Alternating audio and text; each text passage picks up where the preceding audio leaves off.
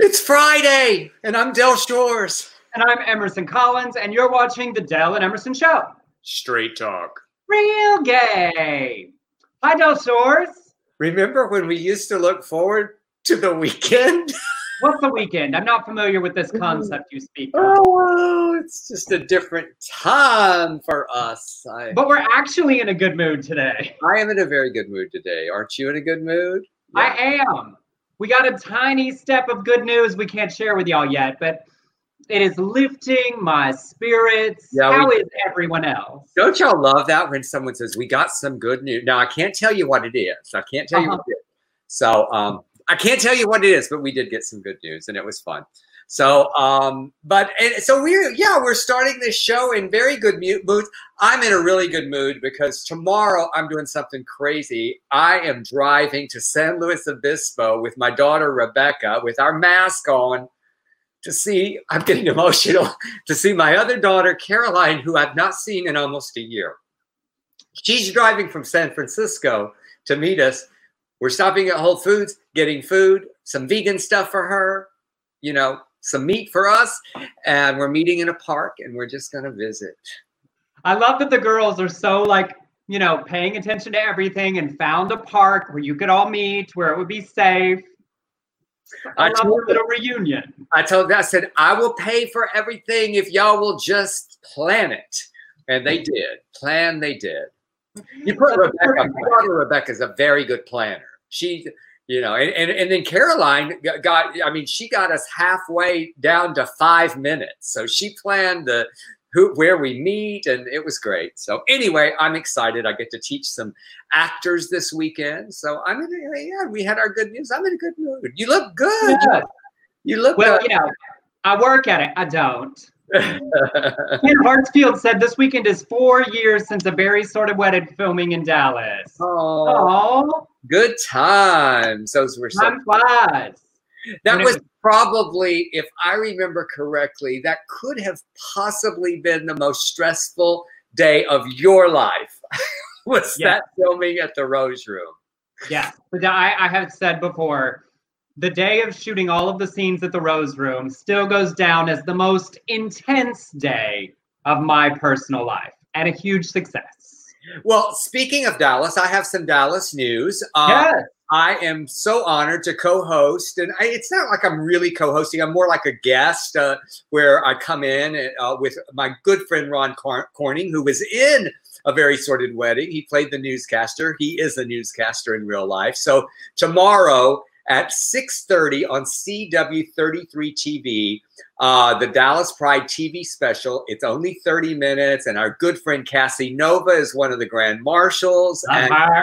And it was just so wonderful because I'm so connected to Dallas, and for them to ask me to do that. This is big, y'all. This is big. This has never happened before. So there are some positive things about a pandemic because they're doing this virtual Pride, and they've never aired it on a major station before, anything about Pride like this, a special. That's very exciting. Well, hey, everybody. How are you on this Friday? Whether you're watching us on Facebook, on YouTube, or on Periscope, on Twitter, first, please share the broadcast with your friends. Invite them to join us, participate in the conversation. If you have comments, questions, write them in the chat. We'll see them. If we find them entertaining, we'll address them. If not, we'll skip them. You know how it goes. What a weird day. I looked at some news finally for the first time in a while. We haven't done sports ball, I feel like, the entire time we brought the show back. Oh my God, because there's no sports ball. I only want to talk about it because Major League Baseball started and they put cardboard cutouts in the seats. Yes, I saw that very controversial thing with Mary Hart. Did you see that? Yeah, I mean, I don't care about her weird MAGA Trump ass. They said people were going crazy about that, though. And because she introduced Trump at that rally at Mount Rushmore. No, and they said she had these secret, those, don't do that. That weird white power hand symbol. So that you're giving out signals, which we are not. Well, if somebody watches it and isn't paying attention and they're a dumbass, that is not my problem. We're talking about what she did. I'm not catering to the stupidest people on the internet. Thank you for clarifying that. But anyway, the cutouts, that's just creepy. It's a little creepy. It's like the seat filler rehearsals at the Oscars. And I feel like that there should have been a couple of cutouts like this with you and me going. If you were going to have the cutouts, who would you put in the seats? I would put Taylor Swift and Beyonce for sure. Taylor Swift and her new album that just came out? Yeah, her new album, holding her new album. I think I would have Kelly Clarkson, actually a cutout of her on the field singing the national anthem. I think that just like, it would just be like with a mic, a cutout, and then play the national anthem. Don't you think that would be cool? Yes. See, and I would want like the Designing Women and the Golden Girls and like the Desperate Housewives. And then I would want a cardboard cutout in my position on the field. Like I want to sit in the seat, and you can put a cardboard cutout of me out there like picking daisies like I did in T-ball growing up. Or just so bored. Just yawning, someone yawning. Doing cartwheels. And then also apparently the Pentagon's releasing information about UFOs and the aliens have already been here. They have? Well, we knew that. We knew that. I mean, shit. If the aliens were here, they went home. They were like, oh no, this is a lost cause. I got to tell you something about right now. I would not mind being taken. Just like Liam Neeson taken, or like aliens taken and butt probed? Aliens, just take me, aliens, just for a few months so I could just get out of this shit. Just whoop me up. Just give me, and make me breed with you or something. I don't care. I've been watching this. Greg Araki had this show on Stars called Now Apocalypse. That's this great, like, one season of this very queer millennial show that includes aliens. And I'm sorry, this is a spoiler alert if you're planning to watch it, because they only did one season and it was a couple of years ago. But the very end of the show is a guy getting like butt probed by an alien. The end. Right. Okay. But it was like ribbed. What's it? Beam me up, Scotty. Beam me up. Yes. And then in my one sort of, actually very serious, as we continue to pay attention to protests falling in and out of the news, all the stuff up in Portland is so terrifying. And how it sort of wasn't in the news until the Portland moms, all these moms who got fed up by the the DHS people without their insignias, like basically kidnapping people off the streets and have been showing up at the protests. I think that's just such a great representation of everybody standing up. And then I feel like Trump did this dumbass tweet of this story about Joe Biden ruining the suburbs. And he said, all suburban housewives need to read this. And I was like, suburban housewives, like the suburban moms are on the front lines of the protests. Like it was weirdly patronizing and misogynistic to like address every woman who lives in the suburbs as if they're like a 1950s housewives. Not that there's anything wrong with being a stay-at-home mom, but like that's it. That's there. Yeah, I love. Thank you for sending that, because I just went down a rabbit hole with that, and I loved the guy with the hockey stick and the singing with the moms was fantastic. I mean, that's the way to protest. But real quick, Emerson, I want to address something because I've made a mistake. Judy Holcomb is saying my Facebook link doesn't work. It's because I did change it. It's DellShores.com. Facebook.com Del Shores Official. So that's the link. Gotcha. Well, then it's not there because I have StreamYard linked to your other. Oh, no. Yeah. So they're watching it everywhere else right now today. We'll get it fixed for the next one. I'm so sorry, Emerson. I messed that up. I was trying to... I'll post it as a comment. What were you saying while I write this? I was just saying, I just loved how these moms, these Portland moms, they're called the Wall of Moms. They just came and they did it in such a peaceful way, and they're still throwing tear gas at them. And then it was just brilliant. And the guy with the hockey stick that just lobbed the tear gas right back at them.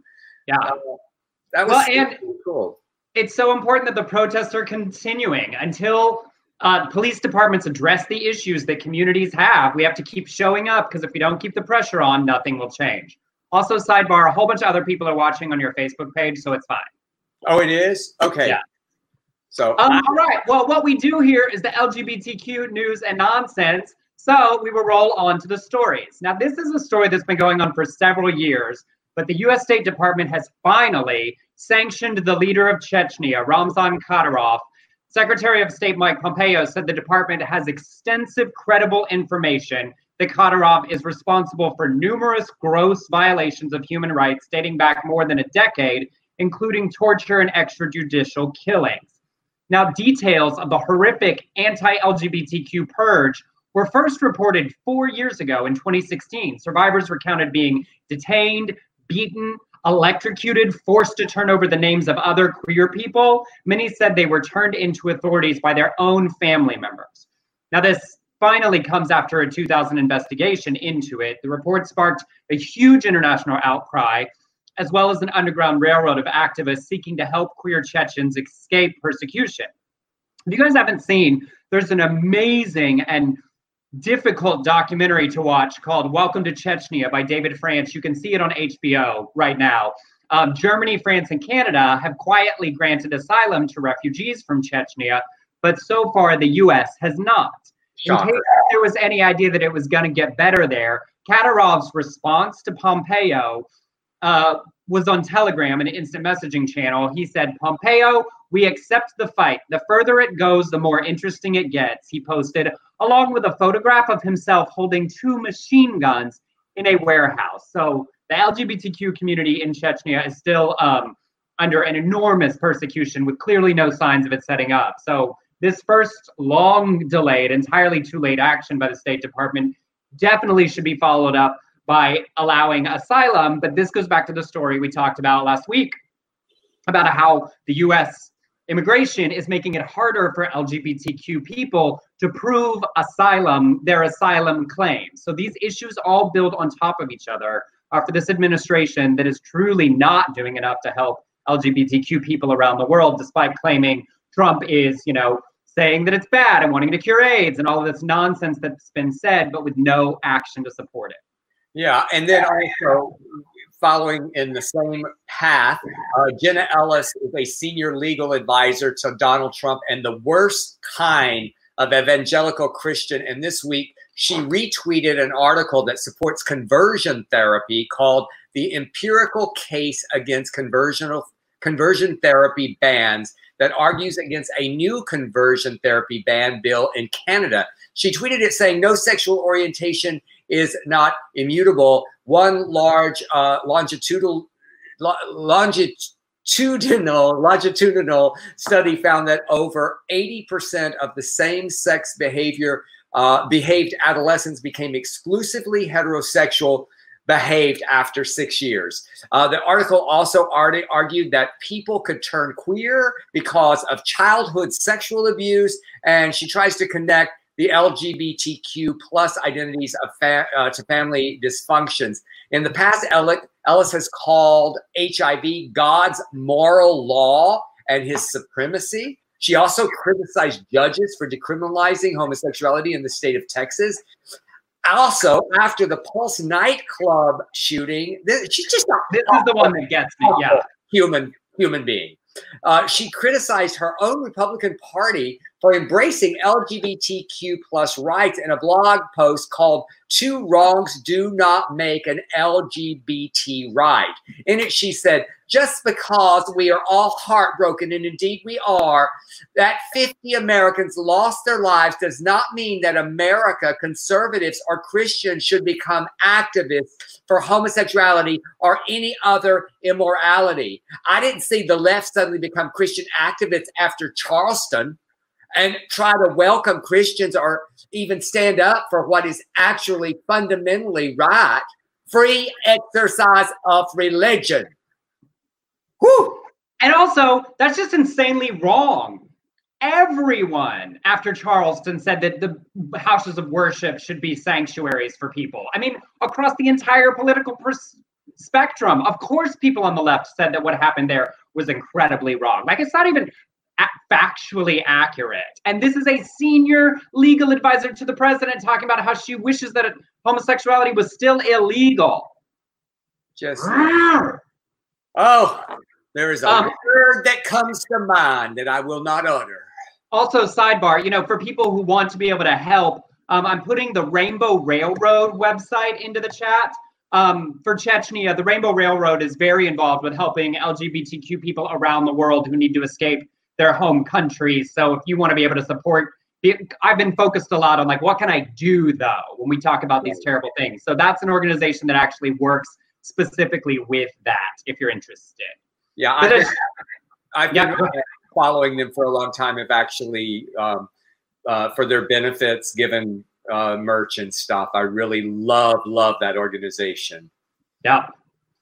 All right, and then in returning news, we've talked several times about the amazing Pennsylvania Health Secretary, Dr. Rachel Levine, who is trans. Last weekend, an event at the Bloomsburg Fair in Eastern Pennsylvania gave attendees the chance to drop a man dressed as Levine into a dunk tank. The man wore glasses, a flower print dress, and a blonde wig. Tickets sold for the dunk tank benefited volunteer fire departments in the area. Now, the Fair Association posted a photo of the impersonator on Facebook and said, "Dr. Levine, thank you. You were a hit and raised a lot of money for the local fire companies. Wonder why so many were trying to dunk you." The post is gone, of course, and after being criticized by the Democrat governor, who definitely supports Dr. Levine, and even some of the beneficiaries of the fair, the officials with the group held a news conference to apologize for the event and say there was no transphobic intent behind caricaturing Levine. David Brode, the volunteer fire chief who impersonated her, said he was actually going for a Marilyn Monroe look, but when people commented that he resembled Levine, he decided to go along. He said it was just in fun. It wasn't done to disrespect her. Here's the thing to me. I believe that there are people that don't know trans people. I believe it's possible that this small town man, somebody said, "Oh, you look like Dr. Rachel Levine," and he thought, haha, that's funny, we'll raise some money. And the transphobia of that is it reinforces the idea that she is a man in a dress. You know, whether the intentions were that or not, that is the horrible trope that it plays upon. I do love, once again, Dr. Levine's office had no comment. I love that she and her office are like, I've work to do. We're not commenting on memes. We're not commenting on bullshit comments. We're not addressing these things. They're distractions from the important work she does for the people of Pennsylvania. That said, she's just a woman trying to do a job to save people in the middle of a literal health crisis. And that's what it's like for trans people just trying to live their lives and do their jobs as who they are. Whew. Yeah. Okay. Well, this is a very interesting story. There's this racist gay man who was caught on tape in New York City on the Upper East Side. In the footage, the motorist is seen stepping out of his vehicle and yelling, "Hey!" And I watched it, so I'm doing him pretty accurate. Yeah, accurate. "Hey, it would be smart to get out of the street, asshole, fucking," and then he used the N-word. Then he climbs back into his car smoking, like, you know, smoking. When he sees he's being recorded, he says, "Are you recording me? Why?" The pedestrian replies, "'Cause you're an asshole." He quips back, "I'm an asshole? Honey, look in the mirror, okay? The only person that's an asshole is you recording me." The pedestrian says, "Oh, you are so fierce." The racist then responds, "I know I am, thank you." "Are you gay too?" Oh no, you're not? Well, you look like it. Do you keep, do you want to keep recording me having fun? What are you going to do with this recording? Just tell me. "I'll put it on the internet," the pedestrian replies. They bicker, then the racist threatens to, "I'll beat the shit out of you." When the pedestrian tells him to give it a try, the motorist jumps out of the vehicle and lunges at him. The racist grabs the phone, throws it across the street. But unfortunately for this motherfucker, there was another person nearby filming the whole thing with a different angle. The racist has been identified on Twitter as Joseph O'Brien. And I repeat, his name is Joseph O'Brien. He's a former adult performer, and he goes under the name of Dustin Gold for Helix Studios. They announced he was fired in a tweet saying, Dustin Gold has been fired. He hasn't worked for us in 2004, and we will not use him in the future. Now, I decided to Google him and look at a couple of his work. His body of work. His body of work. And here's why he's pissed. He got fat. He got a little fat, and he can't do the porn anymore. He's upset, and so he's just, I'm just mad. There are absolutely fat people in porn. It's a whole genre. Well, his whole thing was he was this little 19-year-old twink. That's how he made his money, little bottom twink. And he aged out. That's what happened. Well, and he's mad. I love several things. Wait, first of all, sidebar. I'm watching Drag Race Canada as well on Wow Presents Plus. And last night in their pit crew, among the like 10 guys, they had a guy with a belly. And I loved that there was like a wider range of body types because everybody has different things they're interested in. I was not fat shaming. I know you weren't. Okay. Yeah. No, but I just think he should embrace and move into making other kinds of films. I love that he hasn't worked for them since 2014, but they fired him. I was like, somebody just forgot he was on the roster, right? They're just like protecting themselves.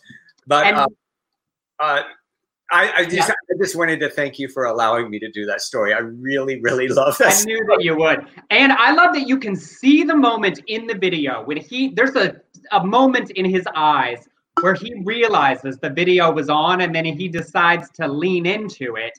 And during the whole fight, he's thinking, how do I get that phone? Like he knew, which is why he like eventually grabbed the phone and threw it into the street, hoping to break it. But here's what's interesting about it. That phone was part of the video because they edited two together, the thing that I saw. So they were able to get that phone's footage as well, which was a much better shot. And then they shot, it was like the reverse. They shot the reverse, showing him going across the street with his little bitch slap and grabbing the phone. Well, and it goes back into the issue, right? As we're talking about racism in our culture and being anti-racist, but also very specifically what racism looks like and sounds like within our community. That Black LGBTQ people and other people of color that are LGBTQ talk about the racism they experience in our community. Here is a man that experiences marginalization for being gay, being racist to other people. So it is something we have to talk about and deal with in our own community, call it out and hold it accountable, particularly for those of us that are white in the community. Yeah, I will tell you, and I'm not going to be real specific here just because I'm not protecting, but I played a club in a city, and the club owner afterwards, smoking a cigarette, I was just hanging out, he told me a racist joke. And I said, what makes you think that is okay with me? And he said, oh, I don't mean anything by it. I look at the drag queens in my club. I hired Black drag queens all the time. Yet he told this despicable joke. I got home and I told my manager I'm never playing that club again. And I didn't. So I hopped across town to a club called The Edge. Well, and it happens so much. Black LGBTQ people talk about it all the different ways, like overt racism like that, but then like racist dress codes that are designed to target specifically Black dress and Black culture. Honey Mahogany in New York did a big speech at a club saying, I won't perform here anymore. Chicago's dealing with how Black queens are treated. Like, this is very specific to our community as well as the wider. Well, I had another issue with that. And I think you were very aware of that at the Club Play in Nashville. I think they've stopped it, but they used to have a very, very specific targeting young Black men with their dress code, and I called them out. They got all mad about it, but it's like we have to speak up. We must speak up. And when I did this in at this club that I was talking about, the guy was just shocked, and I said, "How dare you? How dare you be a gay man? And I know you've been discriminated against in Tennessee, and yet you are a racist. You are a fucking racist." Yeah. And then the subtle ways that it happens, right? That we wouldn't pay attention to as white gays. when the posters are always just a hot white guy with an 8-pack? Like, what does that say after a while to Black LGBTQ people? You know, how welcome are you here? You know, it's all of the different ways that contribute to making it not an equal opportunity or equally welcoming spaces in our communities. I wanted to ask you, did you see this? Leanne said, did you see the racist woman in LA that wouldn't let the food delivery guy in the building? Did you see this one? I had not seen that one. Okay, go watch it. It is this. It's a Postmates or Uber Eats guy, black guy. He's trying to get the code to deliver food to somebody in the building, and this woman walks up and just says, "Who are you visiting? Yeah, you can't come into my building. I don't feel safe." He gets the person on the speaker whose food he's delivering is like, "This woman won't let me in your building." The person has to come downstairs to get the food. She's like, "I don't want you in my building," to the person that lives there. Just this black guy in a hat and a mask, you know, delivering his food, doing his job. 5 minutes of just, you can't come into my building. And did they get it on? They got it on camera? Yeah. Oh, I'll see it, Leanne. I love Leanne. Leanne sends me the sweetest messages. When I'm feeling down, I just go and I find Leanne's messages. So thank you, Leanne. Jonathan said, "I was never more proud of you than when you called out play for the dress code." Thank you, Jonathan. It wasn't the only incident I had with play. I had another incident after that. They did change that sign, and I don't play there anymore. I will never play at play. I will never step foot in that club again because of them not protecting the people that are on stage and allowing people just to walk in and talk during your show. And I called somebody out from the stage who was doing that, and they got mad at me because they said that was a customer who actually did not even pay to come into my show. So I said, I'm done. I gave you another shot. I am so fucking done.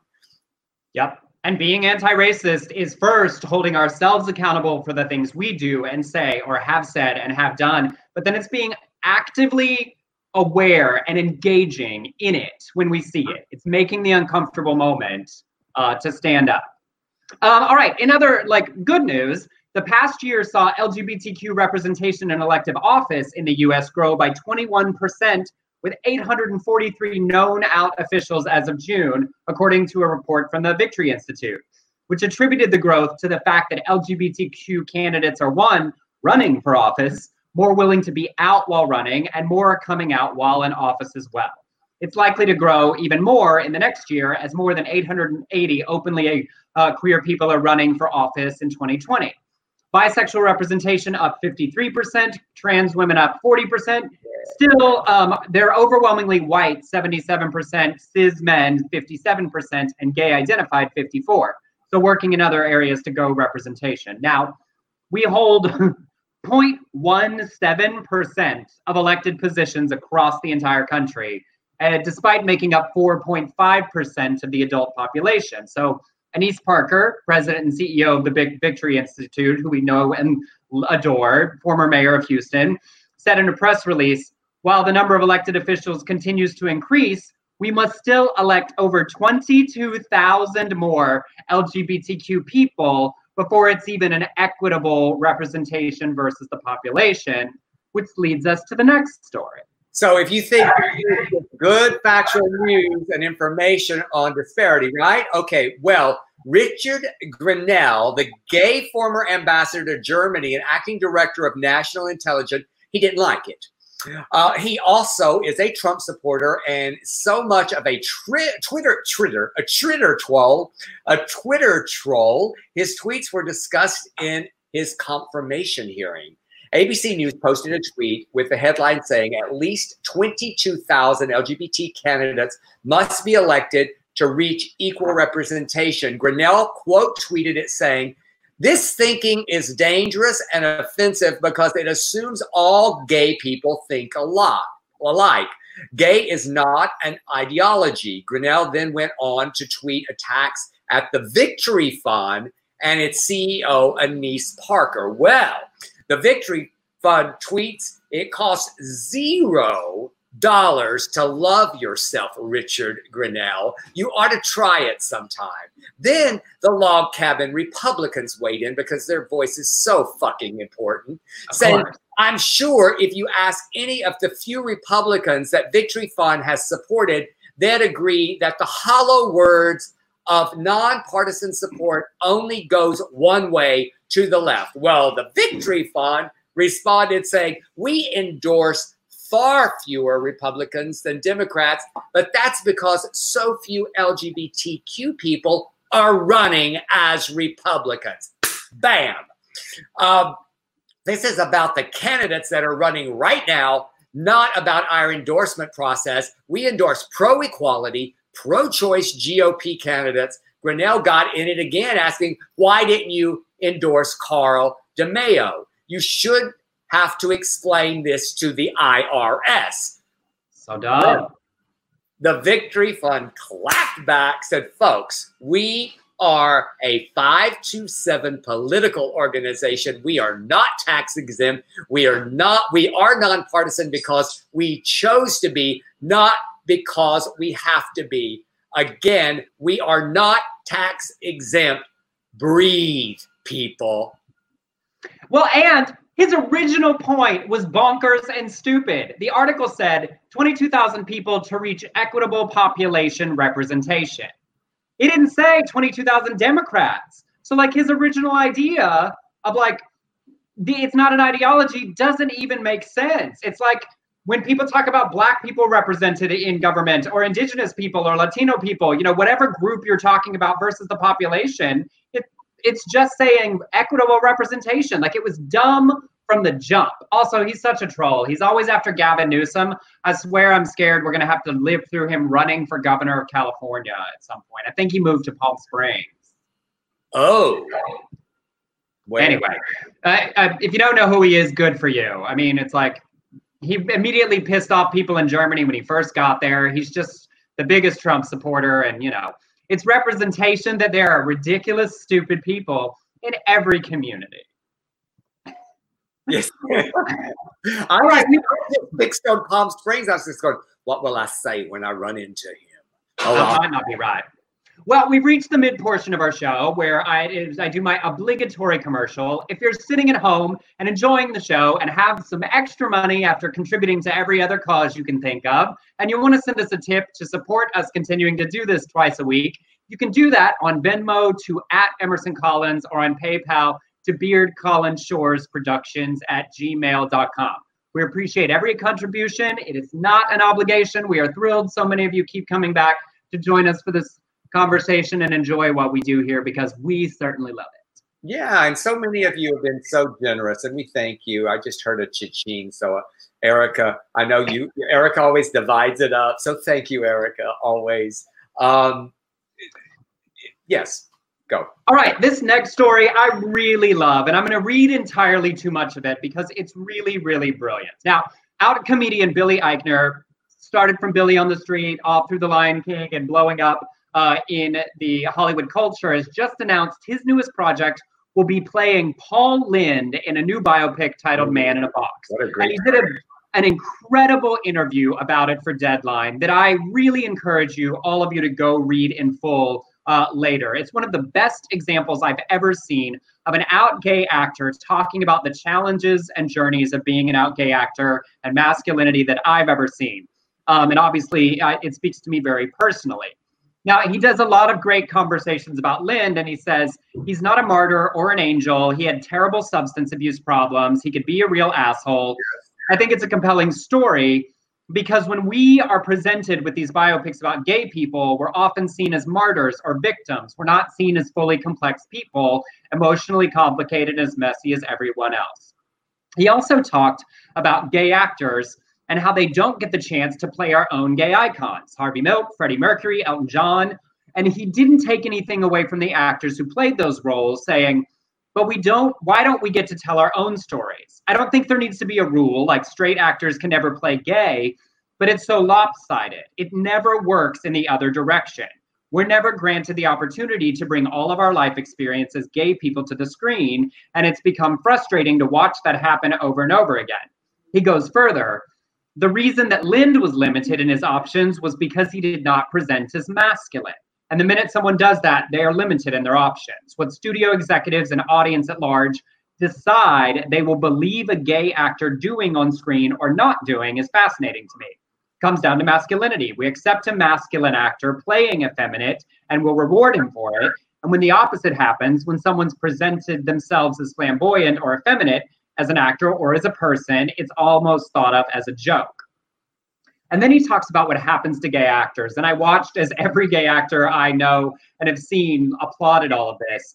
He said, I've heard stories, I mean, they're rumors, but I know they're true, about actors who are considered for a major franchise who weren't out actors, but even though they were closeted, they couldn't even be considered because someone was worried they might come out at some point. And then he gave a real world example. Said, I'm doing this rom-com about a gay male couple that I wrote and I'm starring in for Universal. Judd Apatow is producing it. I'm an EP on that, so I was privy to casting discussions, and I would see when the casting lists were circulating about which actors to call in for which role. There were so many straight actors on every list to play gay characters, but until I raised my voice for the straight characters in the movie, there were never gay actors on the list for those roles. I saw it with my own eyes. It's not a two-way street. Now, I just love this because it wasn't some like only gay actors can play gay.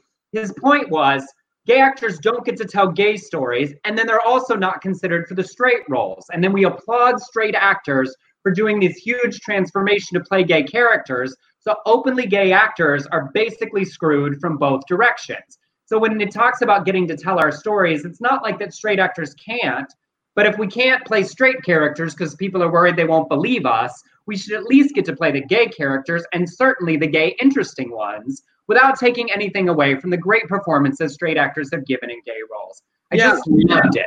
But he just gave us the opportunity, you know, and he gave that amazing list, and there were some really great performances in the. Absolutely. Don't get me wrong, but Michael Douglas came to mind with Liberace. I mean, was there a gay actor that was even considered for that role? I wonder. You know? And if we don't get the chance to play the really meaty roles, then there aren't any of us that are famous enough to get the big roles. You know, it's like God's Own Country. That director has a new movie coming out I'm very excited for. Kate Winslet and Saoirse Ronan playing the lesbians. You know, there's another movie coming out with Colin Firth and Stanley Tucci that was announced playing an older gay couple. I love both of them. Can't wait to see it.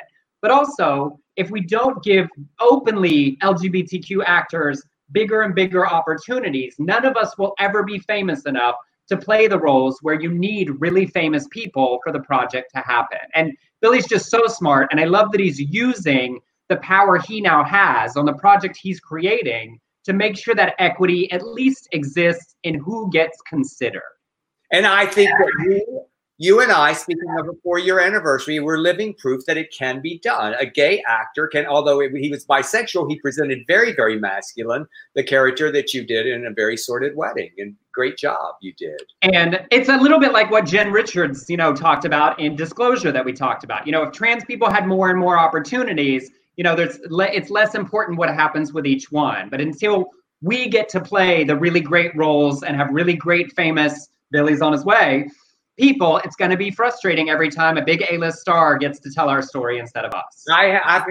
We don't have this story, I don't think, in here, but I read where the Scarlett Johansson, remember when she was going to play a trans man, and all this controversy. Well, they're now doing that movie with a trans man. So there you go. There was something to be happy about, a change there. Okay, so here we go. This is we want you guys to get involved in this story, if you will. Yes, be prepared to tell us your thoughts. So what do you think, Emerson? Should I even? I'm not even going to read. I don't think I'm going to read the response from the person in the that gave their advice. I want to hear from y'all first. Then maybe if we have time, I will read her response. So here we go. A man wrote a letter to The Guardian asking advice from columnist Pamela Stevenson Connolly. I'm going to read this letter, and I want y'all to listen, and you tell us what you think if you were asked this question. What is the advice that you would give? So this is the question. I am a 20-year-old gay man, and my sex life is bringing my mood down. I tend to meet guys to whom I am not attracted to physically or in any other way. I feel that I do this because I'm scared to be validated and judged by someone who I do find attractive. Doing this makes me think less about sex. I don't feel good afterwards, and it's reducing my sex drive. I simply can't bring myself to meet someone I do find attractive. I think I'm sabotaging myself subconsciously, and that's why I go for guys I find unattractive. So, Emerson? So what do y'all think? What would you tell this poor boy? What would you say? I would say, honey, you need to love yourself and go look in the mirror and find someone to love first, and then you can be okay with yourself and start looking for, I think I would also say, don't forget to look into the soul of a person and weigh that in finding someone attractive, not just the physical aspects, because I feel like that, especially early in my life, that many times that I probably eliminated a lot of great people who could have been great husbands or in a relationship just because of some superficiality. So, well, yeah, to me, it sounds like he thinks he's not good enough for the kind of person he's attracted to. It's like, oh, I want like the Abercrombie model from the magazine, but I don't think I'm good enough for that. Mm-hmm. But also, sir, stop having sex with people you're not attracted to. Like, that's just always going to make you feel bad about yourself. I was the opposite. When I first started having sex, I was so excited anybody wanted to have sex with me. I had sex with anybody who wanted to. I was like, yes, please. Thank you. All shapes, sizes, ages. Man had gray hair and I was 23. I was like, yes, whoever it is. Well, I think that there's a lot of grateful men out there, Emerson. I had to learn the opposite, learn to be a little more discriminating and, look at starting to date instead of just having sex. All right, let's see what some of these said. Greg said, definitely love yourself and worry about it. I think he meant don't worry about it. Steve said, been there, done that. I grew out of it. Didn't think I was worthy of someone attractive. And Dana said, yes, just love yourself. It's also, I do think you were right on. I think if you get too caught up in what culture says is the pinnacle of attractiveness, you don't give yourself time to explore all the other kinds of people you could be attracted to, or the different reasons you could be attracted to people. If it's just physical, you can end up all kinds of depressed if you don't think you meet the standards of what you want. Yeah. Brett said, Emerson, I adore your bedroom eyes. Sorry for being tacky. Oh, honey, you don't ever have to apologize for a compliment. I am a weird combination of insecurity and arrogance, and a compliment always helps. You know what kind of eyes I have, Brett? Kitchen eyes. Kitchen eyes that look at food. Those are kitchen eyes. I would have rather rejected myself before someone else had the opportunity to. Oh, Steve, I don't love that for you. Don't limit yourself. I mean, Emerson, think of the monologue that you delivered so brilliantly. I'm just giving you your acting in Southern Baptist Sissies. Why he said, I am not worthy of someone complete. I always fall for someone without a car, without a job, somebody who needs fixing. And that was me for a very, very long time. Or someone who needed me. I felt like that I wasn't worthy. And I think a lot of that comes from the self-esteem that we grow up with. And it's not just about our physical appearance. It's also about that we're gay and we are not worthy of someone complete, or we're not worthy of someone fill in that blank. So Steve did say he grew out of that. Yeah, I think many of us did. And it's what Matt said. You never know what another person finds attractive. And that's such an important piece of it too. Swing for the fences and risk it all. Look at us giving therapy without license. But correct. Well, we're donation only, so we're not charging anybody for free bad advice. Pay what you can. Pay what you can for our therapy. Xana said, rewatch Southern Baptist Sissies on Prime the other day. Holds up very well. I'm so glad. Well, you know what? I want to say something about that. It does hold up very well, but in a way, that is unfortunate because I wish that it could be where we looked at Southern Baptist Sissies and go, wow, it was really like that. It was, but unfortunately, I mean, I wrote that play in 2000 and it premiered in 2000, I believe in September of 2000. and it's still relevant. We shot it 13 years later, and we were like, we didn't have to change anything, and that is unfortunate. So I hope that it ages badly. Yes, our goal is for it to be a weird, archaic period piece. Yeah. All right, in silly fun news, sort of. U.S. Senator Kristen Sinema of Arizona, the first out bisexual senator, has been wearing colorful wigs to work lately, not simply for fashion, but to emphasize the importance of social distancing during the pandemic and show solidarity with those like me, with this group back here, who aren't going to hair salons. I still have not had a haircut since the pandemic started. She wore a purplish pink wig on May 4th, and then on Tuesday, she wore a bluish green wig. And there was a photo tweeted, I'll show you in a second. Now, conservative political consultant Matt Makowiak, however, thought wearing the wig amounted to conduct unbecoming a senator and quote tweeted it saying, "This is a sitting female U.S. senator," clearly dismissively. But one of the best responses was a user who tweeted back a photo of Matt Gaetz in that gas mask he wore to the chambers and said, "This is a sitting U.S. congressman. Did you tweet about him?" And here, I'll show you the photo real fast. I was like, Lord, like the misogyny just runs rampant at all times, doesn't it? Like this woman doing something fun. So there is Senator Sinema in her mask. I think she looks fantastic. Yes, and it matches and everything. I love it. I tell you what, Matt Gaetz and this Matt Makowiak, here's what is unbecoming behavior of a senator. That is Representative Ted Yoho calling Alexandra Ocasio-Cortez a fucking bitch on the Capitol steps. That is unbecoming, not a blue wig. Yeah. I mean, just rampant misogyny that he's so upset by what she does. Like, it is absolutely bonkers that was done. And because of the president we have and the culture that he has established, it's barely a blip in the moose. I mean, she spoke great about it the next day. Like 9.5 minutes. Find it. It's all over Twitter. It's rather brilliant. It is rather. But again, just the misogyny women face doing their jobs. That's right. You can't compete with her on the issues. Got to call her names. All right. A 25-year-old man has been found guilty of attempting to blackmail a grandfather he met on Grindr in the UK. Kieran George Thurling met his victim in the app in September 2018. They met around 8 times for sex before Thurling threatened to out him via a message this year. The older man, now divorced, has children and grandchildren. His ex-wives and kids knew nothing about his sexual activity with other men. Thurling told him that if he didn't give him about $500, he would put posters up around the local area outing him.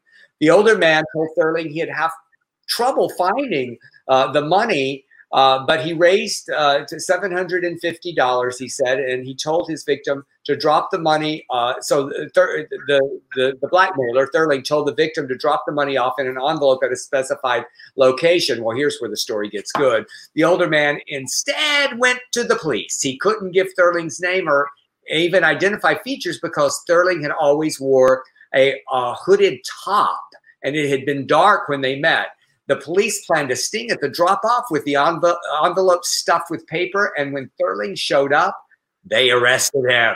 He admitted the blackmail and told police. Now, this is where the story falls apart a little bit for me. It's like he planned to use the money to go abroad and take his own life. Can't you just do that without taking a trip? And he was sentenced to 2 years in jail, suspended for 20 months, community service, and rehab. I didn't mean to be insensitive. I just call bullshit. He was trying to get sympathy by saying, oh, I was raising the money so I could go away and commit suicide. And I'm like, you don't need money to commit suicide. You can do it right in your own bedroom. I mean, that's bullshit. That's what I meant. I wasn't being insensitive. I'm very sympathetic. I've got lots of suicide in my family, and it hurts my heart to think of the pain and depression that people go through. But this guy was, I just call him bullshit. You got me. And on the other side, I hate the other side of this story. One, like a young gay man taking advantage of an older gay man. Also, it reinforces the damage the closet still does for so many people, that there was even the opportunity to blackmail this man whose family doesn't know about who he is after this full life that he's lived, you know, with the culture that keeps people ashamed, that keeps people in, is what makes even this circumstances even possible. So I hope that this older man is feeling more comfortable. I hope it leads him to be able to come out, you know, to not sit in that shame. Absolutely. All right, and then really quickly, first of all, we know bisexuality is real, right? Yes. But I put this in because there's a lot of invalidation of bisexuality, and often particularly with men who have sex with men who are bisexual, this idea of like, oh, if you touched a dick, you're gay. So a new study out of Northwestern University took 8 different studies conducted over the last 20 years from 600 men to definitively show the bisexuality by anatomy. Researchers gauged sexual arousal with instruments that measured penile erection in response to male and female erotic stimuli. They confirmed that male sexual attraction and orientation encompasses a range from straight to bisexual to gay. Now, first of all, like just imagining like getting paid for them to like put a gauge around your dick and then just showing you a bunch of pornographic images and seeing which ones like got you going and which ones didn't. 100 participants weren't aroused by either. And I'm fascinated by that. Like just not into porn, I guess, at all. Or asexual. Yeah, absolutely. Though I don't think asexuals represent that large a percentage of the population statistically. I mean, that's 15 to 18%. But certainly porn doesn't do it for everybody. It's interesting to note the most equal bisexual response were found in men who rated themselves as Kinsey 2s or straight leaning. This is important that this study exists, not that we should have to have studies to validate people's orientation. There was a 2005 study led by the same research that did not find evidence. There was a big New York Times article called Straight, Gay, or Lying, basically invalidating bisexuality, saying they're really gay people who are denying themselves, which is also the common criticism of bisexual men, often from gay men. So I just felt like it was important to include this and talk about this. And remember, invalidating bisexuality, particularly from us in the community, you know, that, oh, the bi way to gay town, or that sort of tired stereotype, because there are some gay men who bisexuality is a piece of their journey, doesn't invalidate people whose endpoint is bisexual. So I just thought it was great that there's like, they found scientific proof. There's a range, a spectrum, as it were. Did you just are you like playing lighting designer over there? What's happening? I realized, you know, I always tell you, Emerson, I'm so bad at all this that I forgot to put my light up, and I just wanted to ask people, now, does that make a difference? Is it better? It does. It's a lovely fill. Oh, God. Well, you had to look at me and look hideous this whole time. I had 7.5 minutes. Put the light on because I wanted to do a good performance of this because I love this story so much. It's another erotic story, and this one from a mom about her son who had recently come out using the screen name Country Mama Lynn. That's my middle name. We just told you the whole character right there, didn't it? Country Mama Lynn. So Country Mama Lynn, she says, y'all, this is a new account I just made because I need to vent, and I am not sure where else to post this. My son, 15, just came out yesterday as gay to my husband, and my husband kicked him out while I was at work. I got a panic phone call from my baby telling me everything, and let me tell y'all, I was pissed. So she rushed home where she found her child on the curb with his clothes and shit strewn all across the damn lawn. I gave that bastard a piece of my mind, and I told him that if he can't be a man and support his son, that he could kiss my ass and find someone else to pay his bills. She then left home and checked herself and her son into a hotel as they found a new living situation. Users pointed out that since she paid the bills, she wasn't the one who should be looking for a new place to live. Correct. She thought. So she wrote an update saying, I took y'all's advice. I pay for the house. So that motherfucker will be out in a few days and my son will be back in his home. Along the way, she bought her son a bunch of pride gear and found out that he had a boyfriend, and she met that boyfriend on FaceTime. In the most recent update, I love this woman so much, Lynn revealed that she did kick Mark, her husband, out, and here's what she said. She said, I called him, and I very kindly reminded him who owns the house, who pays the bill, and he was screaming about, you need me, woman. You can't just kick me out, whore. And he asked to meet me in person. So I did, but I don't trust him. So I brought my adorable camo baseball bat just in case things went south. They did not. He left, and now my son and I have lots of extra space. I just loved it so much because it literally just sounded like the story you would write for some country mama. I want that short film. That is a short film waiting to happen. Yeah, I mean, or a whole film. I just want to see like all the buildup, and then afterwards, you know, she took him to his first Pride. She went out and got him some gear. You know, she joined the P flag, started bringing snacks, some noodles, some squeezed cheese noodle dish. She was, and my favorite was that camo baseball bat. That's what I mean. I feel like that woman makes macaroni and cheese with squeezed cheese. That was like how specific she was in the detail, just thrilled my heart. So you know what, Country Mama Lynn, Dale Shores loves you. Yes, he does. Don't we all? I'm so happy for that boy to have a fierce mama bear who's clearly going to advocate for him. Got rid of Mark. She got rid of Mark. All right, and one final thing. We told you a month or so ago about the New York guidelines for pandemic sexual interaction suggested using barriers, and we all, of course, assumed they meant glory holes because, you know. Well, the British Columbia Center for Disease Control in Canada just came out and said it. And their new guidelines, they wrote, sex can be very important for mental, social, and physical well-being. True.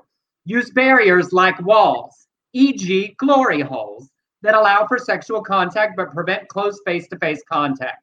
Just straight up said it. Now, many glory holes have been closed or destroyed, so YouPorn, a porn company, is stepping up to do their part. Company's VP wrote a letter saying, at YouPorn, we highly value the importance of considerate sexual exploration. We would like to extend an offer of our support in an effort to continue to flatten the curve without foregoing sexual pleasure. We would like to offer the province of British Columbia a grant of $100,000 to support the building of glory holes across the province. You know, I knew this story before you sent it to me because, you know, Mark, my ex-boyfriend, he sent it. He's up in Canada now. And he wrote me today a text. He goes, I love Canada. And he sent all those guidelines. Do you know how many glory holes you can make with $100,000? It's just a hole in wood. God, I could help.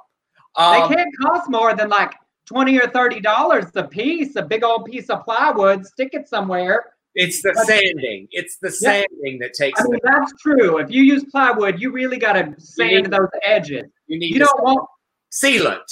Imagine you got on a mask. You don't want a dick splinter. That'd just be terrible. Woo! That just got it. Okay, real quick. Let's skip that one and do. Let me say it because I love him so much, and I have a picture with him.